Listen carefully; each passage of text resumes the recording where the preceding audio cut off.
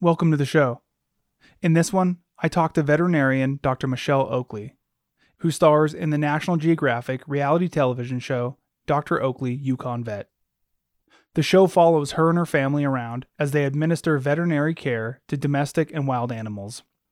Many of Dr. Oakley's most memorable moments have involved her family.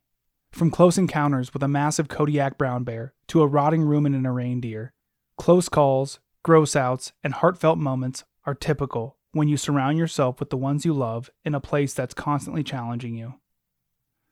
This podcast is made possible through the generous support of the Crude Magazine Patreon subscribers.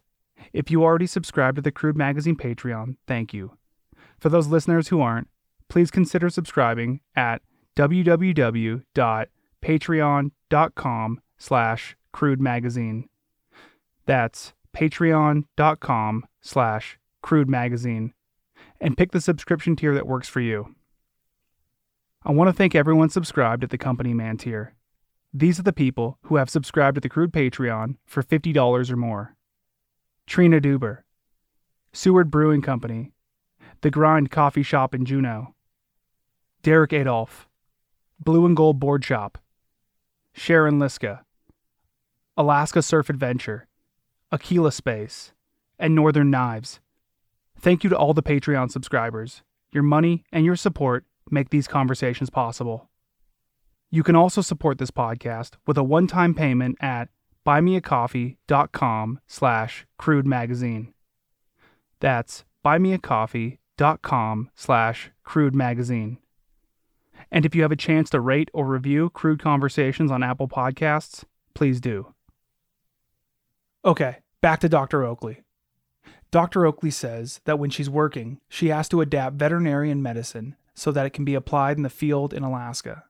And oftentimes, that means being a jack of all trades. When she's outside of a sterile clinic, in remote areas, and it's 20 below, and her hands are freezing, she's just trying to give the best care possible with the tools and the medicine she has. In some cases, she says it might not look great, but she's doing the best she can. Dr. Oakley's daughter Maya also joins the conversation. Maya was 14 when they started filming Dr. Oakley, Yukon Vet, so she's been there, through all the change and all the growth of the show. So here they are, Dr. Michelle Oakley and Maya Oakley.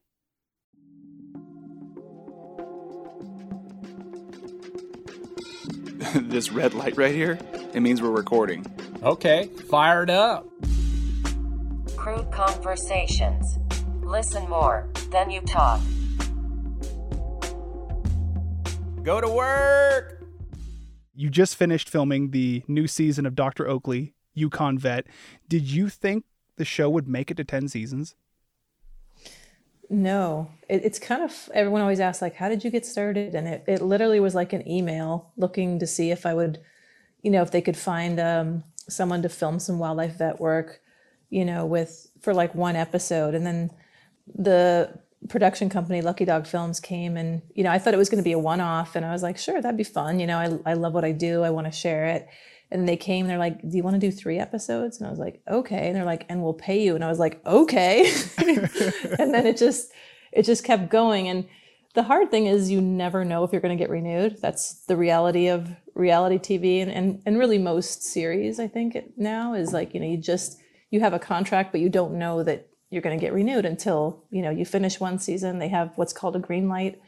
If you make it through 1 or 2 green light meetings, you're on for the next season, but you never know year to year. So it's kind of exciting that now we've hit 10 seasons, and now we're waiting on that green light again for season 11 because we just finished. And if we get to season 11, that's going to be our 100th episode. So that'll be fun too.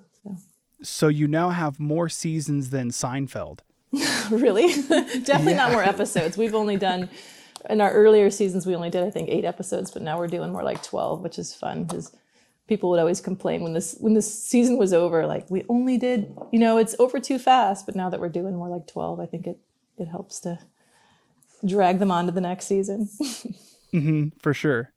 And I feel like series that have less episodes, in a season, those episodes are much more thoughtful. Yeah, I think ours have evolved too. I mean, I've got Maya here, my daughter, I've got 3 daughters on the show. Maya's 22, Sierra, my oldest, is 24, and Willow, the youngest, is 17, and they've been on the show since the start. So I don't know, Maya, what do you think? It's been a long haul. Like the episodes have changed a lot too, I think. Yeah, I feel like the focus of the seasons changes every when we go into every season. We never really know what the focus is going to be, but it's changed so much since I was 14 when we started filming, and I mean, it was a lot different than it is now, but I think they've definitely gotten better in quality, and they seem to get better every season. So we like this last season we've had, or last couple of seasons we've had, we kind of poached some crews from The Amazing Race, and that's fun because they're like used to, you know, like our practice is a mobile rural vet practice throughout Alaska, and sometimes we go through the Yukon and we do some international work. So we are like running and gunning, like there's no faking it. There's no do-overs. There's no time with animals to be like, could you do that again? You know, so it's great to have these folks that are used to kind of traveling the world, and, you know they got to get the shot or they don't. So it's been fun to meet different crews over the years. And yeah, I agree. I think the seasons have changed. They've definitely improved. The cool thing about 10 seasons with a family vet practice is you do watch the family change and evolve. Like Maya said, she was 14 when we started. She's 22 now. Like, people are floored every release of the new season at how, you know, the girls are all grown up, you know, and now my oldest daughter, Sierra, just applied to vet school, and, you know, Maya's an amazing vet tech in her own right. And it's just, everyone has just changed and grown.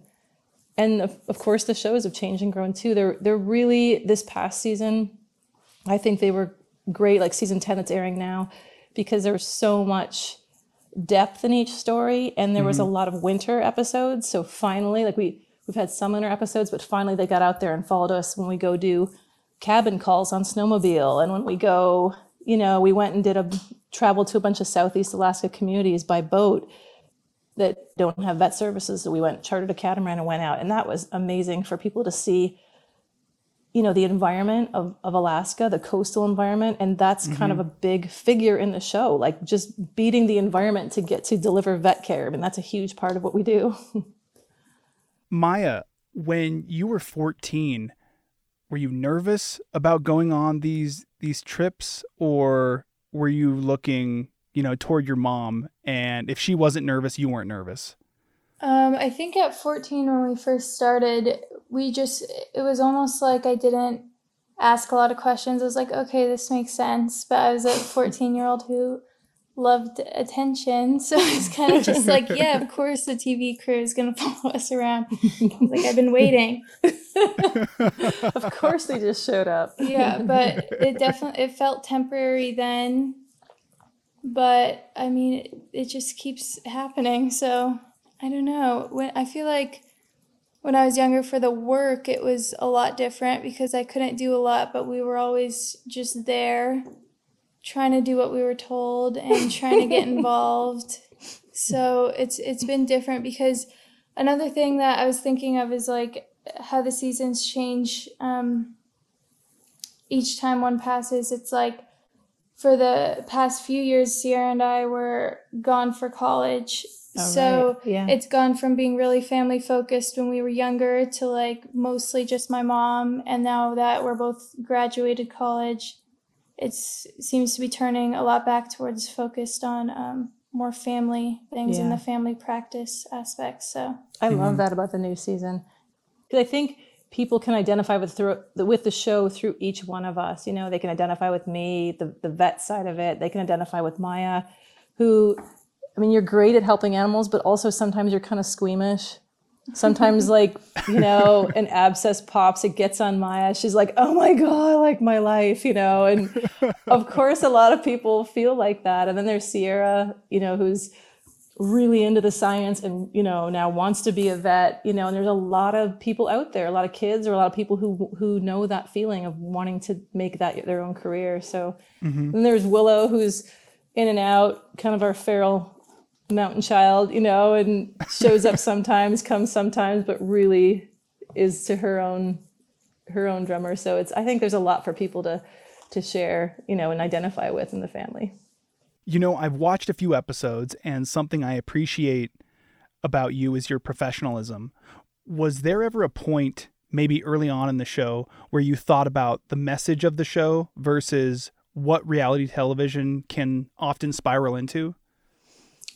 Yeah, I mean, it's definitely I'd say it's a balance of what they show in terms of professionalism and, sometimes we're kind of goofy, to be honest. Like, there's a lot of humor in the show, which is our lifeline. When you have a job, I think anyone who works in a profession that's up and down and really intense, whether you're in the ER, human medicine, a lot of the vet clinics, you're doing puppy exams and it's all happy 1 minute, the next minute you've got a patient that's crashing, or you have, an older dog that's coming in for end of life care. I mean, that is a roller coaster of a day, and it's emotional no matter how professional you can be. And so I think humor really helps us get through it and, teasing each other, joking around, being silly. But then also, balancing that with wanting to show that, yeah, we're also professionals. We're doing the best possible medicine we can in these really remote and difficult situations, where it's not often a clean, sterile clinic. It's, you're out in the bush, it's 20 below. You're just trying to get stuff to barely work. You're trying to keep your hands from freezing. You're trying to deliver some kind of care, and it might not look great, but you're doing the best you can, So there's a lot to a reality show when, your career is on the line. Like I didn't really know getting into it what I was getting into, to be honest. You just sort of assume, because that was, 8 or 9 years ago, and I hadn't seen a lot of reality TV, and I was pretty naive, but thank goodness it was Nat Geo, and they're very animals first. We don't need to create a bunch of extra drama because there's enough in what we're doing every day. And, it's not about misrepresenting what anyone's doing. It's about showing everybody as rock stars like they are in these tough environments and tough situations. So I'm really happy with the way the story is told. It's so close to, what's actually happening, and it shows us trying to be professional, but you're not always, we're doing the best we possibly can in some tough situations, and things go wrong, and they don't cut that too much. That's kind of the good and the bad of it is, I'm not a specialist. I'm kind of this jack of all trade veterinarian. I have to deal with all kinds of species and all kinds of situations, and I don't have the option often to send my patients on to a bigger practice like a referral center. But when you can't do that, then you got to kind of take it all on. And so, I do a lot of working with other colleagues and trying to make sure that I'm, doing the best I can as a generalist. So that part's hard too, but I think Nat Geo does a good job of letting me tell that story and explain, I haven't done, this particular procedure. For example, we do a procedure on a dog this season who, he got his foot caught in a trap, and he's an amazing, beautiful dog that was a Malinois. He was out, he's a ski dog. His owners are backcountry skiers, and he's out with them all the time, and he kind of wandered off and got a frozen foot. And so how we manage that without going right to an amputation, there's a lot to it. Like we use fish skin, we use specialists, but I'm having to do it all, but through kind of telemedicine and support from other experts. So that's pretty typical for how we have to practice. Your description that you just gave of what you do, I feel like there's a lot of overlap with battle medics. They're on the front lines, or they're running to, their fellow soldiers and doing what they can in the moment. Yeah. I know that might be a little bit of it's a little bit more intense to be in battle, but at the same time, there are similarities. Yeah, for sure. For sure what they're doing is more intense, but I do feel a little akin to that. We have our little mobile MASH unit set up, and, some of the work we do is international. We went to Australia during the wildfires and we raised money and then volunteered. We took some of the technologies that we had, like fish skin, that's really good treatment for burns, that we had learned to treat a patient. And so, there's a lot of that. There's, trying to adapt veterinary medicine, which is like totally taken off in terms of the high tech aspects of it and what's available for your pet, and trying to adapt that down to what people can afford, or what we can actually get to work in the field in Alaska. So it's kind of fun too, having to MacGyver stuff and make things work, and do it within a crazy environment, whether it's temperature or remoteness. There are plenty of moments in the show where you put yourself in these risky situations, but that's from my perspective, which is a viewer's perspective. When you think of a risky or a sketchy situation, what do you think of? I'm going to make Maya answer this. It's hard from my perspective. I don't know. What do you see? Yeah, I feel like when you get into whatever situation, you maybe not the first thing on your mind is the safety aspects. I feel like you're just trying to get in and get your job done. But I can understand how from the outside, a lot of the situations seem risky. I mean, typically, it's not always shown, but typically we have a little meeting to start to the safety briefing. A little safety meeting briefing to discuss everything that could possibly go wrong, and get everyone an out plan, especially when we're working on wildlife. Like when we're working on muskox, they're mean little buggers. So they're mean. So everyone needs to have their head on a swivel kind of thing, and know your path to run and jump a fence, whatever you gotta do. And we've had to do that. We've definitely had to run and jump the fence. And I it is, for sure, it's dangerous work when you're working with bison and muskox and moose and bears. I mean, there was a time when we were working with a huge Kodiak brown bear. It's on the show, and that brown bear stood up, and I could see my daughter Sierra, and behind her I could see a standing Kodiak brown bear about 15 feet from her. And so it's then, of course, it's moments like that where I'm like, what have I done? Why, child service is going to show up at any moment when they see these shows. Fortunately, the kids have made it to 21 but there are those moments where it's like, what have I done? But also, my kids are freaking tough, and they know how to watch their own back, and they know how to get out, and they what's cool about it is they're constantly making suggestions to me now as we're working on animals, like, hey, try this might work. It's like, and it worked, I'm kind of out of ideas. I'm a little flustered. I'm a little, kind of frazzled in the situation. And I desperately need someone else to kind of be like, hey, what about this? And Sierra and Maya, you guys do that. It's pretty darn cool. And that's been fun to see them evolve and survive. Survival was good. So. But as I'm talking, I'm looking at my finger, and it's bruised, and I got bit by a bison last week. It's that hurt. It's not too many people have been bit by a bison, but it freaking hurt. But honestly, one of the more dangerous creatures I work on, and I say this all the time, is not the bison and the muskox that are chasing our, four-wheeler and trying to flip it over. It's horses. Horses. I mean, I love horses. I grew up with horses, grew up with riding, but I think it's because not only are they so big, but we trust them, and you kind of let your guard down with them. And, they're prey animals. They're going to kick, and they can headbutt you, and they can swing around. And, I've had way more horse close calls than with anything. And, and of course we love it. So you think that owners think, that's my sweet horse and that's my pet, but they don't realize, what I'm going to do is going to turn that horse into having to feel like it's got to defend its life, so it's,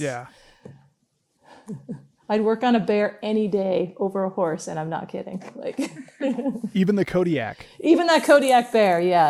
Any of them. Give me any of those any day before a horse. Even though I love horses and I will do it, I just kind of inwardly groan when I have to. So you run your own clinic from your home in Haines Junction in Canada. Yeah, that's kind of evolved, actually. So that's how it started. Is we were in Haines Junction, Yukon for years. And then kind of the last maybe 3 years, the show, kind of the year before COVID actually, and for sure the last couple of years of COVID, we've been mostly in Alaska. The last couple of years of mostly in Alaska has been because of COVID, and because my youngest daughter has been going to high school in Haines, Alaska. So that we kind of, with being in such a small town in the Yukon, in Haines Junction, Yukon, Haines, Alaska, which is the next town over the border, had a much, kind of a bigger school, more for her, more sports, all those kinds of things. And instead of a town of 800 or so, we're talking about a town of like 3,000 or more. That's a big difference, for a lot of things, and even for my practice too. So I still do lots of work in the Yukon, but we've pretty much swiveled our base of Dr. Oakley Yukon vet to be actually out of Haines, Alaska. So it's always fluid. I travel all over, so it doesn't really matter. And have either of you been to the Hammer Museum in Haines? That is so funny. Yeah. I love the Hammer Museum. I've only been once. I would I've been love 3 to times. go again. I love that Every guy. time, yeah.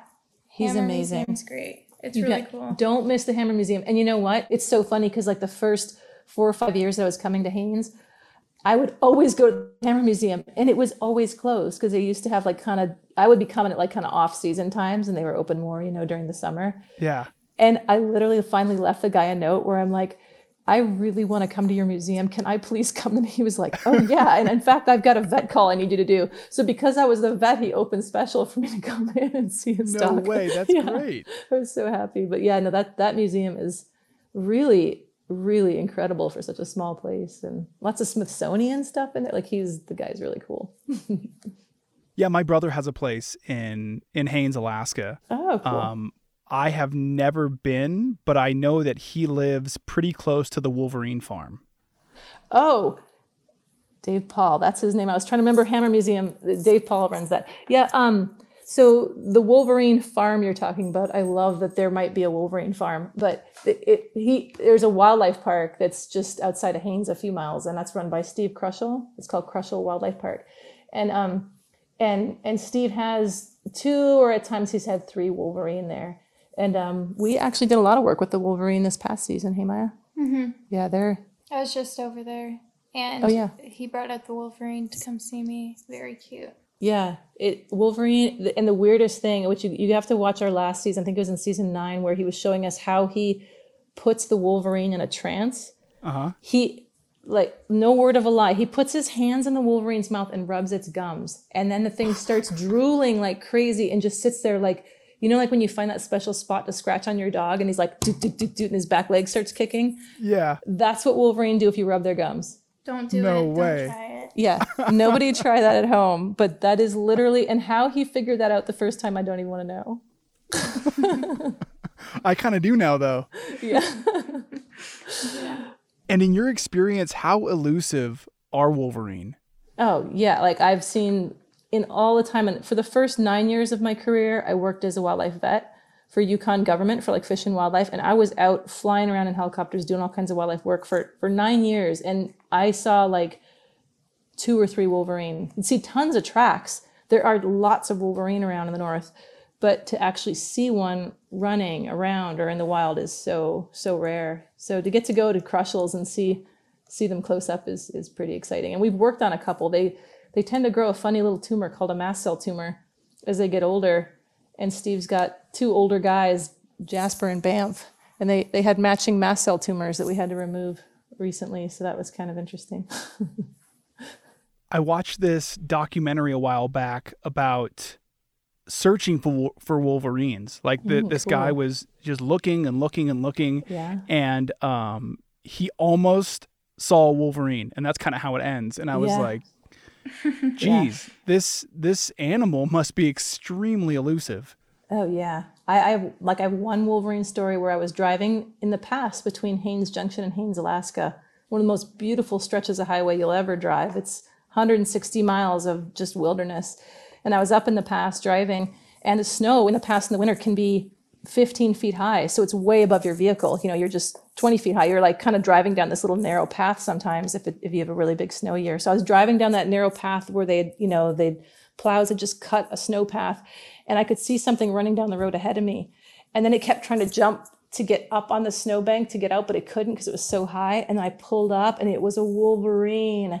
And I mean, I'm getting chills just thinking about it. I rolled down my window and just slowly tried to pass it. And it was running and looking at me and growling, like the sound it was making, like, "Harr, harr," as I was going by. And Oh, and then it finally jumped and like literally made it up like the whatever 15, 20 feet and climbed its way out. It was so cool. Don't those little things take down like caribou and Yeah. stuff? They'll Wild. take down an adult caribou. This little, what are they? Like they're Like a like weasel. 20 to 40 pounds, like a big weasel. Yeah, Wow. they yeah, are. they jump on the back, crawl to the front, and And grab them its by the neck. Wild. Yeah.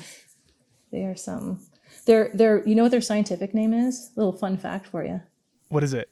Gulo. I love that.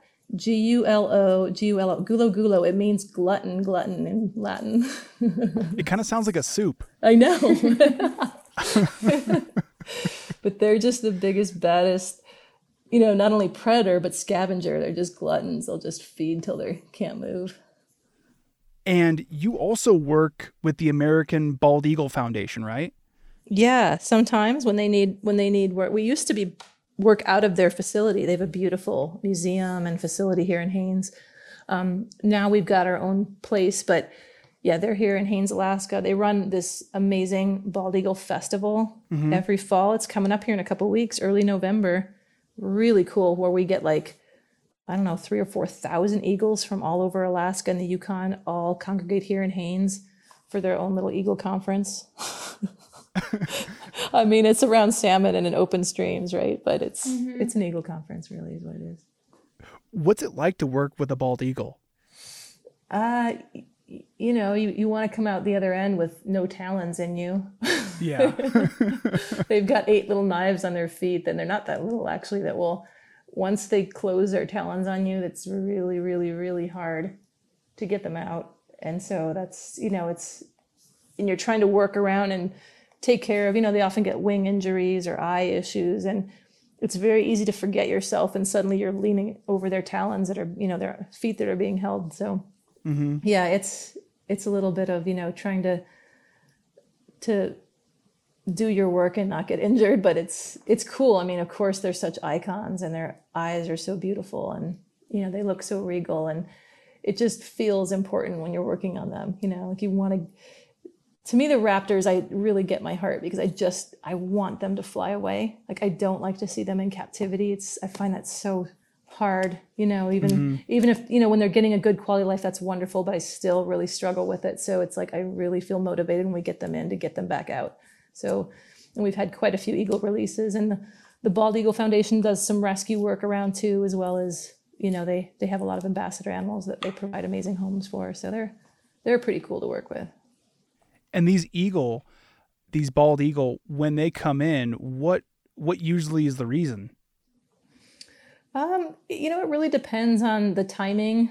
Certainly we see a lot of animals that get tangled up in things they couldn't. Fish hooks, for example, is one. Used to be a lot of lead, like a lot of people who are using lead shot on ducks, that goes right to the eagle, because the eagle then eats the duck, and, because ducks will eat stuff off, even if you're not shooting the duck, they'll eat lead off the bottom of the pond. They'll have issues. The eagle then eats the duck, and then they start having lead poisoning issues, lead toxicosis, where they get real weak and you can't figure out why. And they, until you do a lead test, which is tough to do. So certainly we see weakness, and we're not, we have to figure out why. And of course we get animals get zapped by power lines. And then that usually causes, you end up with fractures or amputations sometimes, which you hopefully don't. So it's mostly human caused when we bump into them. Obviously they certainly fight, and you may see them if you're out, around Alaska, you'll see them grabbing onto each other with their talons and tumbling down to the ground. But, most of the times we see them, it's unfortunately like tangles with people, not other eagles. Mm-hmm. When I think of eagles in captivity, I think of the eagle at the Alaska Zoo in Anchorage. Oh yeah. And it has one leg. This eagle can't live in the wild, but it does have a pretty good semblance of a good life, in captivity. Yeah, it's that, and they're great ambassadors. People can get up close, they can learn about them. Like at the Bald Eagle Foundation and other places, they'll have like live fish in streams for them, so they can do some natural behaviors. That's pretty awesome.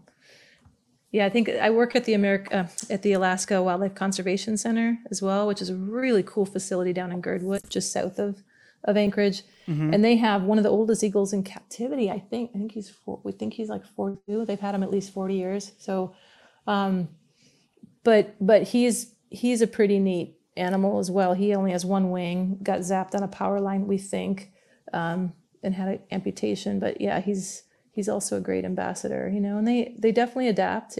They do very well in captivity, but it's really important who's got them. They're, you know, making sure their lives are enriched and that they're mentally, you know, stimulated, and, you know, all that is really important when you're keeping wildlife in captivity. So I feel like we have a pretty good idea of Dr. Oakley, Yukon vet, and who that is. But who was young Michelle Oakley? What was she like? Oh man, my daughter's sitting right here. You're going to ask me these questions. No, I don't think too different really, just maybe a little goofier. But yeah, I mean, I grew up in Indiana, you know, not Alaska, nowhere wild. But that of course made me pretty excited to get to the mountains and get to wild places. I was all, you know, we lived on a creek, so I was always down by the creek trying to literally catch every animal that was around because I thought I was going to save it, you know, and trying to, you know, I'd be luring raccoons into the house and trying to catch them, and neighbors would be bringing me injured animals because they, you know, I was the closest thing they knew to someone who was, you know, helping wildlife. And so it was pretty great place to grow up. And even though it was suburbs, I got a lot of, you know, woods time and farm time. My uncle had a dairy farm. So, and then I went to University of Michigan and go blue, and the Wolverines, I was destined to work with Wolverines going to Michigan. So, and they had a wildlife study going, you know, like when you're doing your undergrad degree, bachelor of science or zoology, they often have summer trips you can do to work on your senior thesis or, you know, help a PhD student. So I signed up to go to the Yukon, and I have to be honest, when I signed up for that, I did not know where the Yukon was. Geography was not my strong point. I was literally like, at first I was like, Yucatan? Yukon, wait, is that Mexico? No, wait, that's north, right? And that's in Alaska, right? No, it's not in Alaska. So it's right next door. So, you know, it was pretty cool to come up there and see everything. And I remember just being like, oh yeah, this is going to be like Call of the Wild, or this is going to be like, you know, I'm going to be like Jane Goodall. I mean, I'd grown up watching the Nat Geo Jane Goodall shows, and I would just, you know, think she's the best. I got to meet her when I was a kid at a book signing. I was like, so Jane Goodall's the best. And my mom knew I loved her. And then she came to Lincoln Park Zoo in Chicago. So my mom pulled me out of school, and we drove a couple hours up there and went to meet her. And I'll never forget that, you know? So, and then to get to meet her years later, when she did her movie, Jane, a couple years ago, we got to go, hey Maya, that was amazing. We got to go to Sierra went, sorry. I get you two mixed up all the time. But we went, we got to go to the Jane premiere and got to meet her. So that was pretty awesome. But yeah, it was just, I wanted to do what she was doing. And it was great that Nat Geo had women out there on the show back then, you know, in the 70s and 80s, showing what a lot of women weren't doing yet, or we didn't know about. And that was really motivating. And to see it, it was like, okay, I'm going to do that too then, you know? So, you know, it's good to get to do my own version of a Nat Geo show, but it's also awesome to get to just, you know, follow your dreams of working with animals and helping animals, working with wildlife. And I feel like we're, you know, every day I just feel like so lucky. Like these are things I want to work on. These are projects I want to get involved in, and how, you know, and how can I help? And I feel like now with the show too, people are kind of like, oh, do you want to keep doing the show? It's like, yeah, I want to keep doing the show, but I also now, so many people are reaching out from watching the show, and they want to help too. And I think that's something that's been fun, to have this platform to figure out how we can all work together and motivate people and get them to care about some of the, you know, Alaska and Yukon places that we care about. So I don't know. That's kind of my next thing, I guess. Hey, Mai, what's your next thing? In life? Yeah. I don't know. Oh, see? I try and do a bit of a snowbird thing. Is that what it's called? Yeah, Snowbird. snowbirding. Yeah. I do like to be here in the summer, but by the time the snow falls, I would like to be back in California. You want to migrate back down south? Yeah, I like to migrate a bit, so yeah. I'll hopefully be off off to there soon and then come back when filming starts again. Yeah, you're living the dream. The snowbird dream. From your perspective, Maya, have you noticed any changes in your mom? I feel like it's so hard to see because I was 14 when it started, and you really don't pay attention to your like parents' personality. You don't understand that they're people yet. Yeah. So, I'm not too sure. You guys were feel so it's just- embarrassed of me all the time. I Yeah, mean, well, I shouldn't say were. It's really it hasn't changed, has it? well, it's just like, I remember one time the girls had a parent teacher conference. Do you remember that? And I was you out showed up with, yeah, that was. I was out darting bison. I was out in a helicopter flying around darting bison. And I was like, I have to make this parent teacher meeting, guys. Like we have to wrap it up to get back. And of course, like weather and everything. So we're like flying in. We landed like actually not too far from the school at an airstrip, ripped over there. I was in like my coveralls. I was actually covered in blood because we'd been like dealing with blood samples and poop because we'd been collecting poop samples. And I come like busting into this meeting, and like Sierra, I know for sure, was like, oh my God, my mom is so embarrassing, you know? And the teacher was like, what were you doing? I was like, oh, I was out darting bison. He was like a science teacher. He was so excited and wanted to talk all about that. And you know, she was like, oh, you're so embarrassing. I can't believe it. You know, as you get older, though, that's a parent like hero moment. You know, like once you, at least for me, Coming you know, in covered in poop. yeah. You know, you're within that career and you are doing it at like the highest level, and you are also finding time for family. I think that's something that maybe you don't realize till you get older, and you're doing something that you're passionate about, but at the same time, you're still making time for family, which is a really difficult thing to do. Yeah, that's always been tough. And I think that when you grow up and you start passing the same age or hitting the same age as you remember your parents being, and you're like, oh, okay, like I'm there and I can kind of understand where they were in that moment better because I'm that same age, and you start appreciating it more. Yeah, definitely. I don't know if I feel like you've stayed pretty well the same. Same jokes. Yeah, same Definitely. jokes. But I mean, it's been consistently busy Yeah. forever. Yeah. There's always an adventure, always a animal needing saving. So I feel like that's all stayed pretty.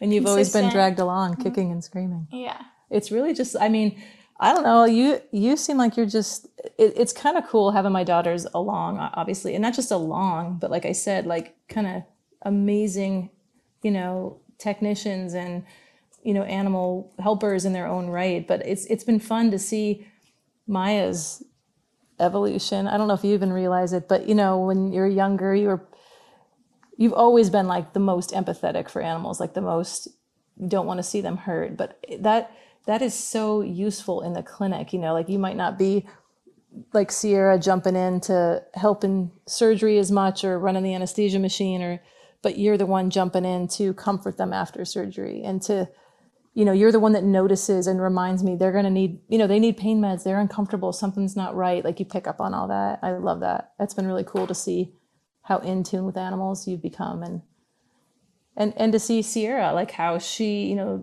that's my daughter who's 24 and applied to vet school, like how, like she's evolved to, wasn't sure what she wanted to do, maybe vet school. And now it's like, yeah, I want to do that. And now she's running the dart gun, you know, she's darting things with me and she's, you know, critiquing my work a little bit and, you know, pushing me a bit, which, you know, that's only going to get worse, but it's a good thing too. Maya, what kind of jokes does your mom tell? I mean, mom jokes, I would think. There's like dad jokes are pretty famous, but she's got some mom jokes. She also does a lot of, I guess, crude jokes. Oh, gross. come on now. Yeah, I they're do. They usually are. pretty gross. They are. And I can't like, help it. they will go over my head over a lot of people's heads because they're just like sciencey, but it's good that she laughs at them. She's entertained, keeps herself entertained. See, as you can tell, I'm making myself laugh all the time. They're. Do you have any examples? What would be some examples? I don't know. I feel like they're all just kind of in the moment things when she. Yeah. Oh my God, it's puns. That's what it is. You don't right. even need examples. They're all puns. Puns. Yeah. I was going to an interview on the Hallmark Channel not too long ago, and they were like, Dr. Oakley, we're excited for you to be on the show, but could we ask you not to say any bad words or talk about abscesses? And I was like, okay. I love that you have to preface an interview with that. And I'm like, okay, no puss and cuss. I got it. What else? What else you got? But it's just so, I don't know. I forget myself and I do crack myself up. And like I said, I feel like it's the only way to stay sane when you're in this like kind of really up and down emotional kind of a profession, you know? You know, I wrote this down earlier when you were talking about Jane Goodall because I was interested in it, and also because I'm a big fan of Jane Goodall. But do you remember what you said to her when you first met her? Oh, totally. I was like, I remember. I walked up to her and I was like, hi, my name's Michelle, and I'm going to do just what you do. I'm going to go out in the wild and help animals. And I remember her exact face smiling at me, and I remember her looking at me saying, and so you shall. And I was like, yep. There it goes. And so I shall. She said it in like this really nice little British accent she had. Like, it's so cool. And yeah, I won't forget that moment. And the cool thing is I get, you know, kids come up to me with these bright eyes saying stuff and they want to do it. And it's like, and you shall, you know, you can't do it. there's a corny pun. You can't do it. But it's just like, those are, you know, they can. We all can. We just need encouragement, right? We just need someone to see it in us and tell us we can, and you're going to do it, and you frickin' will do it. So, you know, that's pretty fun to be able to do that now for other people. What made you become a vet? It was a pretty natural evolution. You know, it was just like I loved animals. I loved being around them. You know, like I said, I was always trying to save and help anything that looked slightly injured around, you know, where I grew up. I remember being at my uncle's dairy farm, and when the vet would show up, it was like, oh, cool, you know, what's he going to do? And, you know, how can I help? And so, you know, I had a lot of good vet experiences when I was younger. Mm-hmm. And then because I was so interested in wildlife and conservation, it did fall off a bit. You know, I went and I did a zoology degree at the University of Michigan. I went and did that wildlife study in the Yukon Wildlife Project. You know, I got out of school. I worked as a chemist on the North Slope of Alaska. I did a couple other things after I graduated university because I was sort of like, how do I get back to wildlife? And I really want to do wildlife, and I'm interested in zoo animals and all this. But I didn't even know that I could do both. Like I hadn't really thought it through. And then that started kind of coming together where, you know, I was working for Fish and Wildlife a little bit, you know, kind of just as a summer tech. And I could see where some of the projects needed a vet, you know, like for anesthesia, for one, like for going out and darting animals and putting on radio collars. That data is so critical for understanding how that population is going to survive and ensuring that it does survive. You know, if you're looking at bison, you need to know, where do bison go? And then you can protect that habitat. You need to know, do they have any diseases or not? You got to get your hands on them to get some samples. And so all of that, you know, I could see where a vet could fit in. And then it suddenly started, you know, just kind of looking into it more. It's like, okay, I can do both things. I don't need to choose. And that was a bit of a revelation that I could do that. But then it was kind of, you know, not a lot of people did that. So it was a bit of trying to make my own way, you know, go to vet school, do a lot of, you know, summer jobs and rotations where it involves zoos or wildlife work. And there's only a handful of wildlife vets in Canada, and, you know, a couple dozen in the US that are really doing wildlife work. So there aren't a ton of people to talk to and learn from or work for, but I was fortunate to be able to do that a bit. So, and being in the Yukon helped. You know, I could work with a lot of these wildlife folks, and, you know, I was a vet, so they figured I was an expert. You know, one of the first jobs I had out of vet school was to work with wolves on a collaring project. And they're, you know, we get in a helicopter and they're like, okay, here's the dart gun. And I was like, what?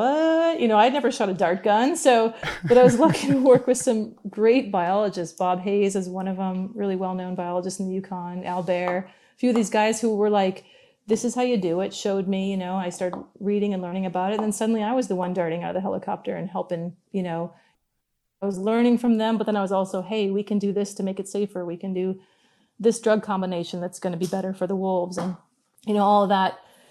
It was a great team effort. So I was pretty lucky to meet people that were open to that early in my career. Something that I keep thinking of is how you can work with things like pustules and not be grossed out by it. Was there a moment like early on in your career where you were like, oh, this doesn't gross me out? Never. It has. I honestly, I literally challenge anyone to try to gross me out. I don't think it's possible. Have you ever heard me grossed out by anything? Spiders gross me out a little bit. No, I think that They just creep me out. like the closest I've seen is that rotten rumen and that Oh yeah, that was gross. reindeer. Yeah, Oh, that's like a tongue twister. rotten rumen and a reindeer. Yeah.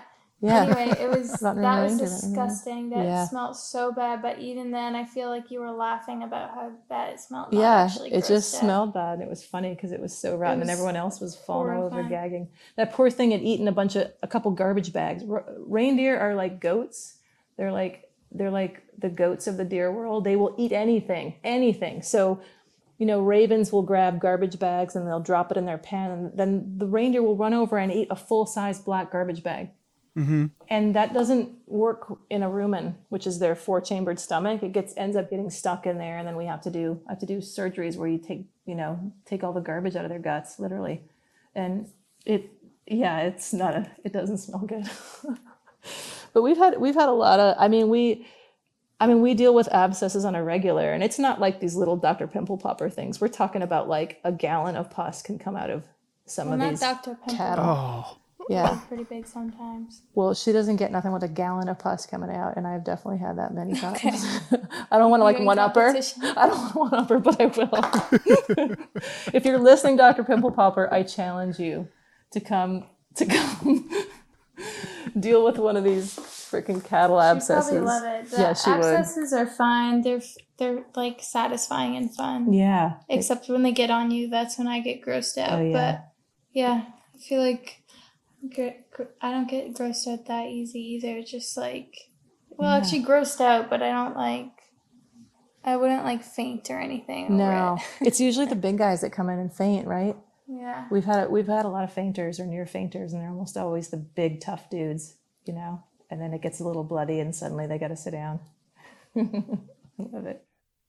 abscesses are satisfying and fun. I think that's got to be a brand new sentence. Yes. This is the best interview, Cody, because you're letting me puss and cuss. See, you didn't preface it with no puss and cuss. So I'll try not to cuss, but at least we're able to talk about the puss part. No, you can cuss. Okay. This is full on. They usually beat me on TV, and then I get angry messages from fans who are like, "There were so many beeps. Now my kids know you were swearing, and there's so many beeps." And I'm like, "Oh, I'm sorry. It's a bad example." And then there was some debate about if they were actually fake beeping me to try and make me look tougher. So I'm like, I don't think I actually cussed then. I really don't. I think you guys were fake beeping me. And they're like, no, you were saying bad words. Mm-hmm. Were you one of those kids who animals just always gravitate towards? Is this for me or Maya? It could be for both of you, actually. I don't know if they gravitated towards me. I feel like I gravitated towards them. Like, even, I feel like similar to my mom, even if there was an animal that was fine, I was like, I think I need to fix it. I think it wants to be cuddled. Yes. Let me set like a live trap and get this wild bunny who's doing fine and try and cuddle it. And So then, get that. I mean, I would release it afterwards, but I was like, I feel like I need to catch all these wild animals because I think they need a hug, and then I'll let them go. But yeah, usually I was just chasing down animals, but I feel like a little bit now, since we've worked with animals so much, that they can definitely pick up on who's comfortable with them, who's scared of them, Yeah. and they want to be near someone who's giving them some calm energy. So I feel like now maybe they could gravitate towards me a little bit more. They do. You totally give the calming vibe. You're also a pug whisperer, which is really useful because pugs, when you work on them, are like screamers. If anyone's ever worked in a vet clinic or owns a pug and you try to get them to do something they don't want to do, they literally scream.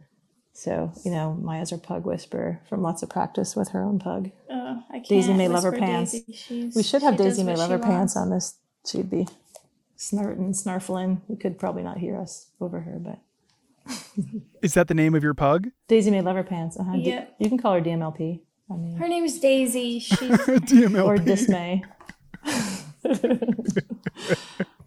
yeah, she's definitely a character. I got her when I was 10 or 11. She's 13 now. Yeah. So she's an old girl and she's sassy and she has rules that everyone needs to follow. Which She's the fun police. she doesn't like when people laugh or have fun No, or when too other noisy. animals play. Yeah. It gets her really angry. So Yeah. she's, we call her the fun police, but Yeah. she's great. Yeah, and she makes a couple big guest appearances this season, actually. Yeah, she's Yeah, a big part of the show. She gets attacked by Bindi a couple times. Well, she goes after everybody. She goes after our other Australian Shepherd, Bindi, and then Bindi. Yeah, she doesn't know what size she is or that she has hardly any teeth left. and her eyes are in two different directions, and I mean she can barely see. But she she's a hot has mess. such a alpha dog mentality, and she's so. Bindi does not respect it. Bindi, my mom's Australian Shepherd, does not respect her alpha status. So if you even bring Daisy in the same house as Bindi and she smells her, Daisy will start going crazy. Yeah, she wanting gets like to a fight. big. All her little pug hairs stand up. It looks like she has a crew cut. I know, It's and really she funny. can hardly her back legs don't work so well, so she's stumbling around Yeah, and trying if to she- find someone to fight. And if she starts So barking embarrassing. too hard, she poops at the back end. So that's always Yeah. entertaining. Yeah. This dog sounds like a cartoon character. Oh, she is. she She is. is. She's beautiful. Wild. How about you, Michelle? Do you remember if animals gravitated toward you when you were a kid? Yeah, I don't remember that so much as me gravitating towards them and like forcing the struggle snuggle, I'd be like, Okay. You want love, let me snuggle you. So, it's, That reminded me of when we were in Mexico with those spider monkeys. yeah, that spider monkey That bit you. spider monkey sanctuary, and I was hugging the spider monkey, and it was like letting me know that it didn't want to be held anymore. And I was like, It's like, I love you. I was like, I don't know, Yeah. probably 5 Yeah. or 6. And then it finally 5, bit and it you. bit me. Oh gosh, And that was then I just- terrifying. Then I remembered I all the felt different so diseases bad. she could get from a spider monkey. And I still think like right after I gave it like a 5-minute break, and I was like, can I please just hold you again? struggle and snuggle you again. apologize for making you bite me.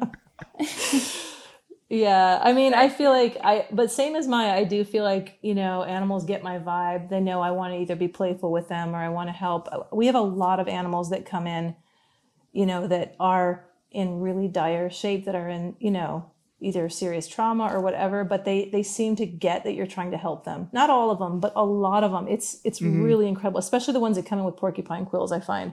They're like, somebody help me. My face is covered with, needles. And so it's kind of cool to work with animals and at least some of them know you want to help. But to be honest, most of the time when I see my patients on the street, they run the other way.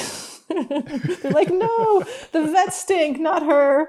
She puts that thing up my butt, the thermometer, and so it's like, yeah, it's unfortunately. We try to make it fun. Like Sierra took fear-free handling course. There's a lot of this now, in the vet clinics and the new world of vet med, which I love, is kind of fear-free handling. I mean, you can't always do that. You can't always,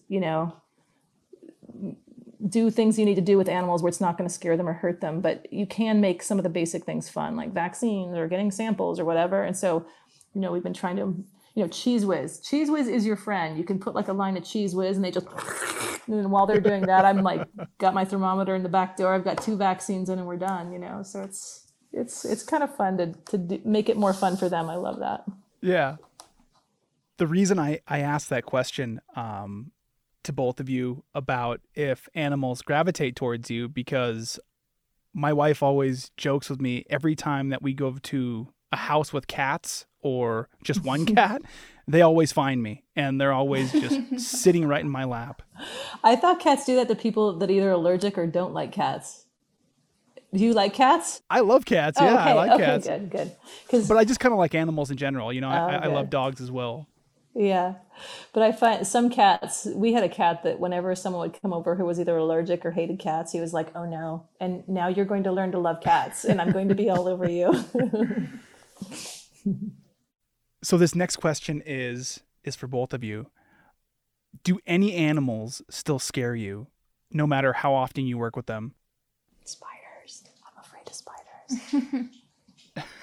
I'm so afraid of spiders, but I'm getting better. She had to do surgery on a spider. Yeah, I've had to work on a lot of tarantulas, and one of the first things I did actually when I used to work at Calgary Zoo, I did like an internship, and then I was an associate vet there, and one of the first patients they brought me was a huge tarantula, and I thought it was a joke, like someone had told them, and it was laying on its back, and it was kicking all 8 of its little legs, like vibrating them, and I was like, oh my God, get a slipper, like let's kill this thing, you know. But all it was trying to do was get its skin off, and it was like shedding its skin, but it's really dry in the Calgary area, and so it just needed some misting.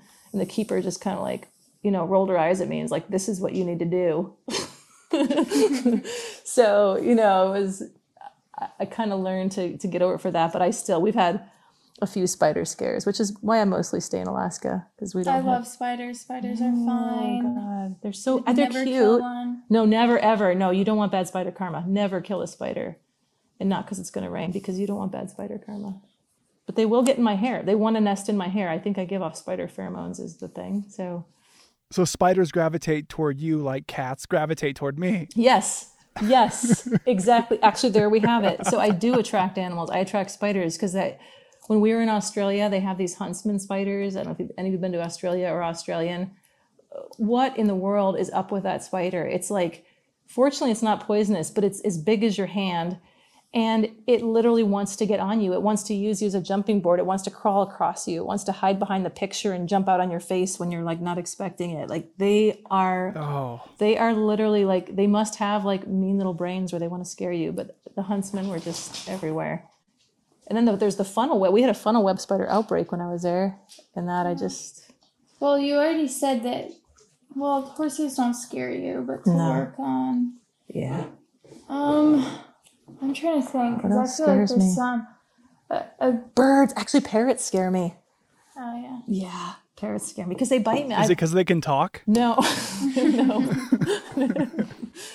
No, I love that. But they definitely can take a finger off, you know, and they can pick up on your energy, and you can't really, you really can't hide your fear. Birds are funny with that, with their head tilting like a dinosaur really quick. Right. Just getting a read on you, but yeah. The parrots will bite you, and I've never done, you know, whenever I have to work on a parrot, they don't like it. I'm not their person, you know, they want to, it's very hard to work on that. You know, avian practices probably have it down, but when you kind of, you know, when you do a little bit of everything, you know, I'm not very good with birds, you know, I try, but they're a lot. Yeah, I don't know if I'm scared of any animal. I feel like in the clinic setting, I'm most wary of like a husky probably. Yeah, you've been bit a bunch lately, I feel like. Maya's got a few dog bites lately. I don't have good luck with huskies. I love huskies outside the clinic, but inside the clinic, I've not had good luck with them. So I feel like I'm very wary. Sierra's afraid of monkeys. Husky. Yeah, Sierra's really afraid of monkeys. Like so afraid of monkeys that we can just tease her that we've got a monkey coming in and she'll go in a pile. So we get a lot of mileage out of that. So I read an article that mentioned, Michelle, that when your parents would watch your show, there would be scenes that made them worry about you. Yeah. How often do you worry about your daughters with the career paths that they've chosen? Oh, well, I mean, right now they're working with me. So yeah, I'm worried. kind of knowing the dangers of what we're doing. And but also like they're so capable that I just feel like they know, I feel like they're more warning our camera crew. They're more turning and telling, assistants or people are with us, like, watch out for this, watch out for that. I feel like it's so second nature to them that they've got, like Maya said, head on a swivel, always got your out, so that's really cool. But of course things happen. So I do worry because we're often, you have a bison anesthetized, it's 2,000 pounds. I mean, one flick of its head, can really be pretty detrimental. So it's, trying to have everyone just be aware and stay back because anesthesia isn't perfect, so it's, those things are. I feel like I have to worry tough. about you more than you have to worry about me Really? in the field. Yeah, the cow. I knew you were going to bring that up. So ridiculous.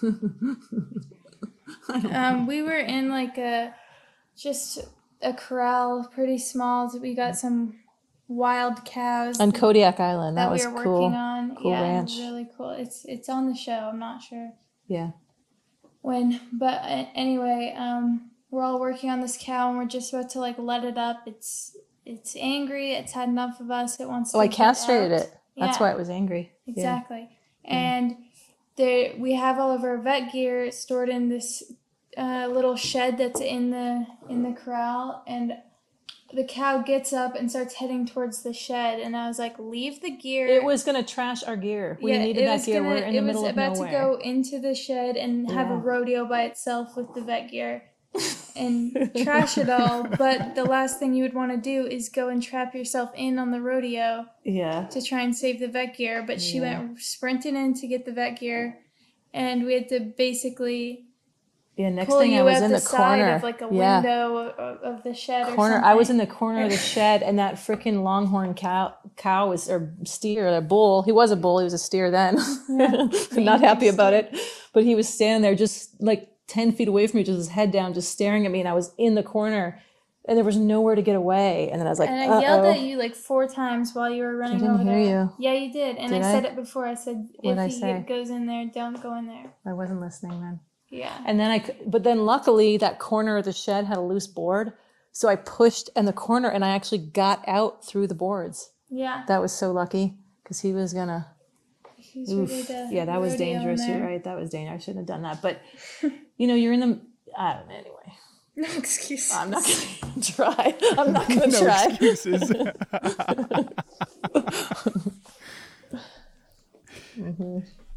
Do you feel like your work puts you in a unique position to witness climate change?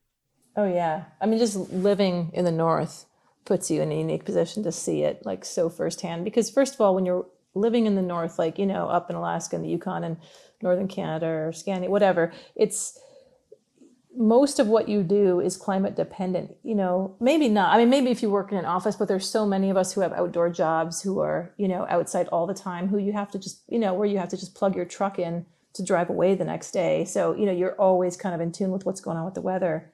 And so those big swings and, those swings in temperature when it's really cold or really warm or flooding, it just seems so obvious. And then, we're in the field, we're outside working all the time. So, we're dealing with crazy winter floods and horrible weather in the winter that, it warmed up, but then it just dumped a bunch of rain, which melted all the snow, which, caused all this flooding. And it's so hard on the animals too. So, we really need the cold up here. All these animals are adapted to it. And when you see how we get these, big swings, and it's not just warming, it's just these strange changes in the weather that we haven't had. That's what's hard on the animals because they just can't adapt when it's that fast or that extreme. So it's a lot. We see it. And just having been up here, now 28 years in the North, like that's not that long compared to other people who've lived here longer. But even in those, nearly 3 decades, I've seen so much change in the weather where it used to be really, it seemed like the first 15 years, it was pretty typical. You'd get your, couple weeks of 40 below 2 or 3 times a winter. But, the rest of the time you'd have your, cold weather and it would stay cold through the winter and you'd have, this and that. Now it's like, you just can't predict it. It's all of these crazy rain in the middle of winter and tons of snow, then no snow. And it just seems really just unpredictable, I guess. That's hard for the animals. And then, then there is the research that's showing like the bigger holes in the ozone layer, like over the Yukon and Alaska. And it's definitely more, the degree changes is definitely more magnified in the North and South poles than elsewhere. So that's really a problem, but it's, we need to still pay attention to that. We don't need to be overwhelmed by it. I think we just need to deal with it, start making the changes where we can. It's same, and even, climate change is definitely a huge issue, but also plastics, like that is one of my biggest concerns. And I do some marine mammal rescue work with Alaska Department of Fish and Game and some of these other groups, and disentanglements, and we're doing some other satellite studies to see their movements. And there's so much garbage in the ocean, and that's up here in Alaska. I can't imagine what it's like elsewhere. And it's and that is something, where a lot of people are like, they want to be a vet, or they want to, they want to help in some way. And it's like, well, I can't fix that myself. So awesome. Let's all work together. And that's something that really gets me excited, is let's all work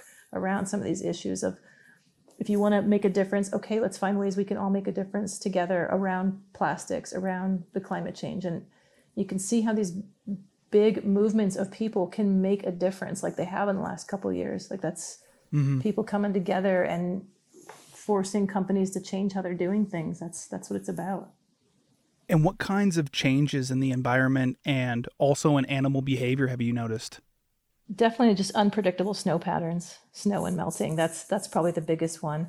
Flooding is huge. Snow melting. Yeah, flooding from like strange snowfalls and melts. Here in Haines, Alaska, last year we had a dump of snow on your birthday in December. Gone now. Yeah, dump of snow, then 2 days of rain. I think we had 12 or 14 inches of rain in a few hours. It was just incredible. And that brought all the snow down from the mountains, and that caused huge landslides here in Haines.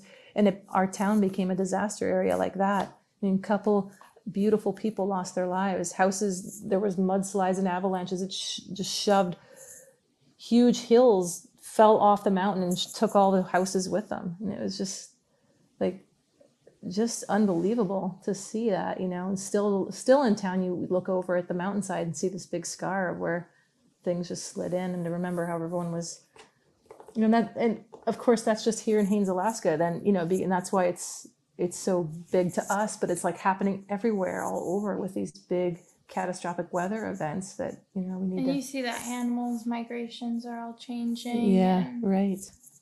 their environment, obviously. Right. So. Yeah, those are big things that we have to, not get overwhelmed by, pay attention to, and work together to, to force or come around to or create new options for, the different things we're putting out into the environment. Would you say that you've learned anything from working so closely with nature and all kinds of animals for as long as you have? And I'm sure you learned many things, but if you were to kind of maybe encapsulate all those things. Yeah, when you're working with so many different animals in nature, it is such a big picture. And I guess that's what I'm seeing is, it's understanding that big picture that's out there, the ecosystem. And you always hear about this is the ecosystem. You need all these different parts. You need, predator and prey, and you need habitat. But it really is important to have all of those balance, yeah, to have all of those parts there, to be looking after even the little creatures. It's not just the big exciting megafauna, like the moose and the bears, but the little things, the pika, those little teeny rock rabbits, the different birds, all the animals in the ocean. Like that's all, when you get a change from one thing, it's going to affect everything. So it's just sort of knowing that matters. I guess another thing that I feel like I've learned is that when we went to Australia in the face of those wildland fires a couple of years ago, we were hearing that there was, millions, if not billions of animals that had died from the fires or were dying. And, that was, we were raising money and getting ready to go. And we had this really cool fish skin technique and all this technology and to take over there. And then we started hearing these numbers. And frankly, I felt like quitting and returning everybody's money and not going. And it was like, God, what are we going to do? What can we do? And then we got over there and we did find quite a few individuals, quite a few animals that we helped and did something. And we shared some technology that I think really got a lot of people thinking of how they could have maybe helped and saved some animals, because of the fish skin is such a cool technology for burns and not so hard to do in the field. Anyway, that whole thing. And I would say the one thing I've learned from all of this is not to let these huge, impressive, overwhelming numbers shut me down. Like it doesn't matter to me if I only helped one animal. That is one soul that had the right to be on this planet just like me and to live its life. And I want it to, and I want to see that through. And I know it's not the whole big population picture, that I didn't save a population, but I saved some individuals that will create other individuals that had the right to be here, and I want that to happen. And it also, that inspires other people, hopefully. Other people saw that and cared, and people who watched the show saw me going over there and cared, and they gave money, and they, put their heart into it too, and sent messages. And, it just, anything you can do like that, even if it's only helping a few animals, that also inspires and motivates people, that's important. And that's what I keep coming back to, is so many people are wanting to help, and they're like, I want to be a vet too, but I can't be, but I wish I could help. And it's like, oh, but you can, like, let's find a way. Let's keep working together on these big issues, because it's all of us together making these changes that's going to make the changes. It's not me as an individual vet helping 100 marsupials in Australia, even though I think that's important too. It's both efforts in different places. It's all of us helping and finding how we can. Yeah, that's great. I think that maybe being younger, at least this is kind of how I was when I was younger, is you want to help the most people, or help, in your situation, the most animals, but you realize that you're only one person and you can only do as much as you can do. Right. And many times that's enough. Yeah. And it is. I mean, and if everyone's doing that in their own way, it's a big help overall, So it all adds up, and we all can do it, find our own ways to make it work, make it to be of use. So basically, just don't get discouraged. Yeah. Because if everyone got discouraged, then literally nothing would happen. Right. Yeah. Everyone just find ways to be motivated and motivate each other. I think I agree. one thing you learn. Yeah, that's great. So from what I've read, it sounds like there was talk back in 2014 of actually ending the show. Do you mind talking about why that was and why you ultimately came back? I didn't know that. What year is 2014? Well, no. What do you know, Cody, that I don't know? Year. Yeah. It's a yearly discussion. It is a yearly, of whether we're gonna do it again or yeah. not. Okay. So probably it was just more obvious back then, but yeah, it is. You're right. It is a yearly thing. Like and that's how it is for all of these shows. You don't know if you're gonna be back again. You're kind of, and now Disney owns Nat Geo, and it seems really excited about the show. Now we're on Disney Plus. We just got, for the second time, we got Women's Image Network Awards, which are really cool awards for that your show is promoting a good, strong image for women, empowerment for women, like all that. That's awesome. And we get a lot of Parents' Choice Awards, where these are great shows for kids. And, there's not a lot of shows you can watch with your whole family, and ours is one of them. So all those are good things that I think Disney continues to recognize. And, we keep scoring high on that. We're in their top 35 shows on Disney Plus for live streaming. So all those things are great. And so I would think that it's a combination of, it's a family show. It shows our family. It can be watched by families. It shows a lot of strong women doing some pretty cool stuff. And I'm not talking about me and Sierra and Maya and Willow, that for sure, but a lot of the women, a lot of people we work with on the show are women, or they're women running their own farms, or they're, leading the Wildlife Center. Sarah Howard leading the Alaska Wildlife Conservation Center is so tough, So it's just it's really, there's some cool messages. Most of our producers and directors have all been women. Have been women, yeah. I don't remember the last time we had a male. I know. But the guys we work with are great too. You know what I mean? So it's just a really cool team, and the messages are good. And I think people are super interested in Alaska and the North and remote places. And, they might be interested in vet shows, but our vet show has not only veterinary medicine, and like some interesting things, but it's also got Alaska and the Yukon and wildlife rescue and helicopters and families working together. And, there's just a lot of layers there that I think, and like a huge star of our show is the environment, is the Alaskan and Yukon environment. That is, like, we always talk about that. That is one of the main talents on our show, is that feature, because we're always having to work around it, with it, try to make it work. Yeah, and she's a drama queen, isn't she? Man. Who's a drama queen? Alaska. Oh, yeah. The environment, she's a diva and she's tough to work with. And, so it's, I think all of those things keep bringing people back. And also watching the family change and grow up. I mean, that's really been pretty exciting for people. It's a great one to binge, Why it would have been in talks or whatever. I feel like that's just so typical, especially with a whole group of, our whole family being involved. It's like each year there's so much change year to year. So it's like who's coming back? Who's still here? Who you guys here? Who left? Like just trying. So it's.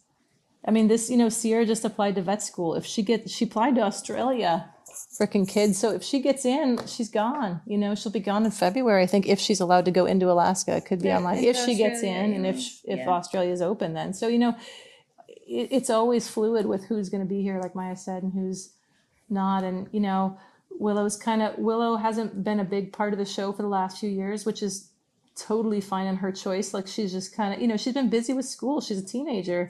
Mm-hmm. She's in volleyball. She's, interested in other things. And every season she seems to kind of show up and help with something, and it works out in its film. Like this new season 10, does the really cool work with us rescuing some kittens. So that'll be fun for people to see Willow as a senior. She's 17, and the last time a lot of people saw her, she was 10, so it's kind of, that's fun too, I think, for people to see everybody changing and growing up. And I'm just getting older, more wrinkles, but same jokes. Wiser. I prefer wiser. Right. Thank you. Okay, that too. Well, that does it for my questions, Michelle and Maya. Thank you both for talking with me today about this incredible and unique career that you've both found yourself in. Do you have anything else you'd like to add? One thing I'd love to add is a really cool part of being on the show has been also like spilling it over into social media. And I have a TikTok addiction that I would love for people to support. So it's been kind of fun. Maya's helped me a bit, but I do most of my own TikToks, don't I? Yeah. At Yukon Vet. You got to check it out because, I mean, right? Yeah. I pick some good music that people don't believe I picked that music. They think you did it. Yeah, good. Yeah, check out her TikTok, Yukon Vet. So do you do dances? It's fun. No. Oh, no. Okay. But I'm trying to. I'm actually trying to get. Willow would ban her. Yeah, Willow would mass report it, I think. Yeah. That would happen. That'd be the last straw for the embarrassing mom. But no, it's usually animal stuff, I think. No, we should do an animal. We should do a dance with Sarah at the Wildlife Center and get everybody lined up and do some of those funny dances. Like Bus It. Bus It. You can do it. Bus It. You can do it. Or something like that. Yeah. But no, the TikToks are fun because we do a lot of cool, like, behind the scenes and animal footage, stuff that people are seeing on the show, but then they don't get to see some of the behind the scenes, which are really funny. Like, we have some crazy bloopers that Mm-hmm. It's just fun that with the social media, I can get into it in a little more depth and, some of the science, but also some of the goofy things. So if you were to include animals in your TikTok dance that we've already established you're going to make, which animals would you include? Well, I feel like if you're going to do it with Sarah, then just do it like in the bison pen. Oh, do it in the muskox pen with that old grumpy muskox. We could do it like she would attack us. She would have no. We could be running away from animals, dancing as we go. I've done a lot of dances. Like sometimes when I'm trying to scare them away from something, I do a ooga booga booga booga, like to try to get them to go away. Yeah, and that's kind of a dance move. Yeah, sure.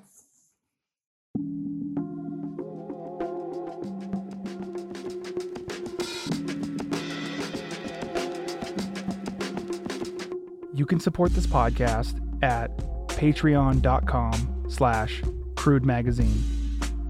You can also support this podcast with a one-time payment at buymeacoffee.com/Crude Magazine. Crude Conversations is written, hosted, and produced by me, Cody Liska, for Crude Magazine. Music was produced by Alcoda Beats.